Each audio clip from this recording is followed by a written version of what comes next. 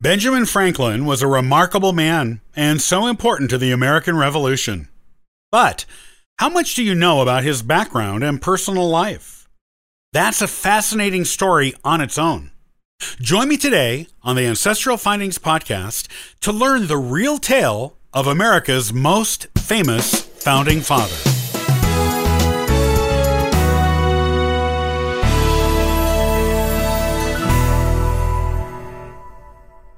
Benjamin Franklin is so widely known to Americans of every century since the Revolution and was so closely associated with it.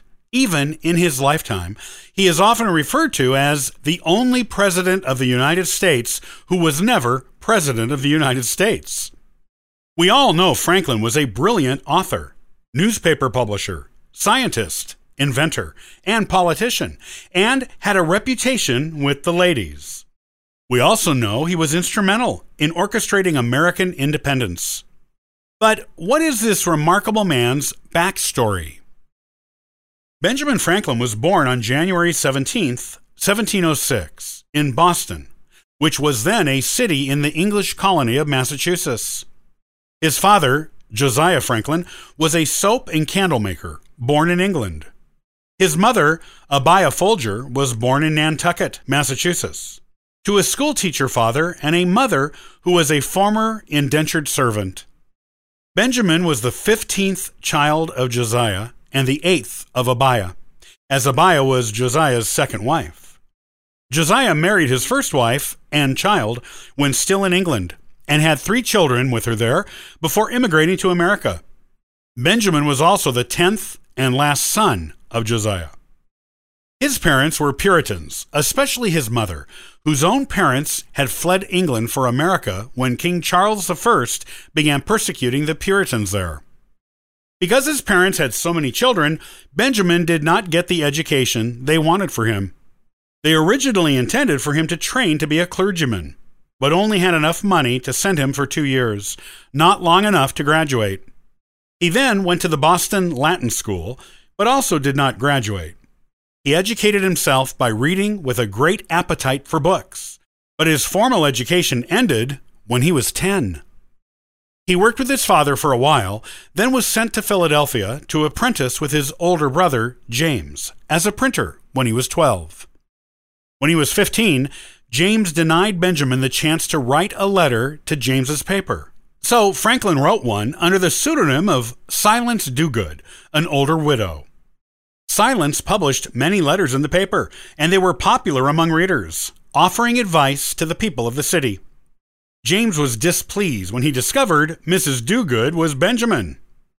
Benjamin took over the paper for 3 weeks when James was briefly jailed for publishing material unflattering to the governor, and used Mrs. Dogood to advocate passionately for free speech.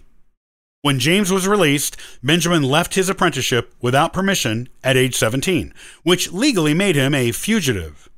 James did not pursue him. As Benjamin was making his way in the world on his own for the first time, he met and proposed to Deborah Reed while boarding with her family.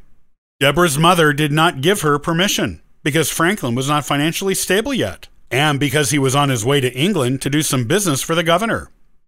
Franklin's stay in England was extended, and the governor did not give him the financial support he promised. Because of this delay, Deborah married another man, which turned out to be the wrong decision. Her husband was in debt and soon fled his debtors, going to Barbados and leaving Deborah behind, taking her dowry with him. Though her husband was not heard from again and his fate was unknown, current marriage laws made her not free to legally marry again. When Franklin returned from England, he still wanted Deborah, and the two of them set up a common law marriage in 1730. They took Benjamin's illegitimate son, William, into their home and raised him. William's mother has never been identified. And had 2 more of their own, a son named Francis, who died of smallpox at age 4, and a daughter named Sarah, who married Richard Bosch, had 7 children of her own, and took care of her parents in their old age. Franklin was stationed overseas many times during his life, sometimes on colony business, sometimes on United States business, and was often gone for years at a time. Deborah was afraid of sailing, so she never went with him. Because of this, she died in 1774 while he was in England, after writing to him that her fondest wish was to see him one more time. She didn't, as Franklin didn't return until the next year. When he returned from England after losing his wife, the Revolution was already begun. He was almost immediately selected by Pennsylvania to be their delegate at the Second Continental Congress. While there, Benjamin was appointed to the Committee of Five to draft the Declaration of Independence, though Thomas Jefferson actually wrote it, with the rest of the committee only providing edits. After the Revolution, Americans considered him second only in importance to George Washington, and a number of busts and portraits were made of him to honor him. He also became involved in the abolitionist cause after the Revolution and freed his 2 slaves. His involvement in the cause brought him to the position of president of the Pennsylvania Abolition Society. Benjamin Franklin has a unique position in American history in being the only founding father who signed all 4 major documents of American independence: the Declaration of Independence, the Treaty of Alliance with France, the Treaty of Paris that ended the Revolution, and the U.S. Constitution. In the midst of all of this, he had a college named after him, he contributed a small sum of money to it, and wrote his autobiography, first as a letter to his son, and then because he thought it would be of benefit to all of mankind. Benjamin remained active in American society virtually up until his death on April 17, 1790, at his home in Philadelphia, age 84.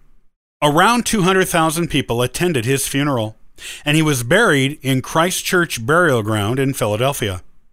Back when he was a young man of 22, he wrote what he then hoped would be his own obituary. It read, "The body of B. Franklin, printer, like the cover of an old book, its contents torn out, and, stripped of its lettering and gilding, lies here, food for worms.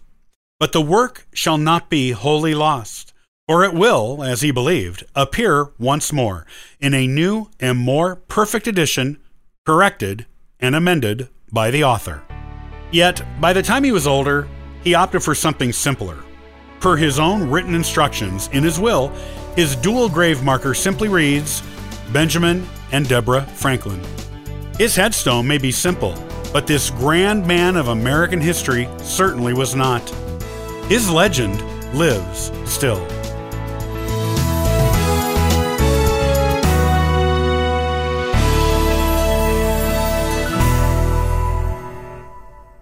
Are you curious about what nation your family originated in before they came to the United States?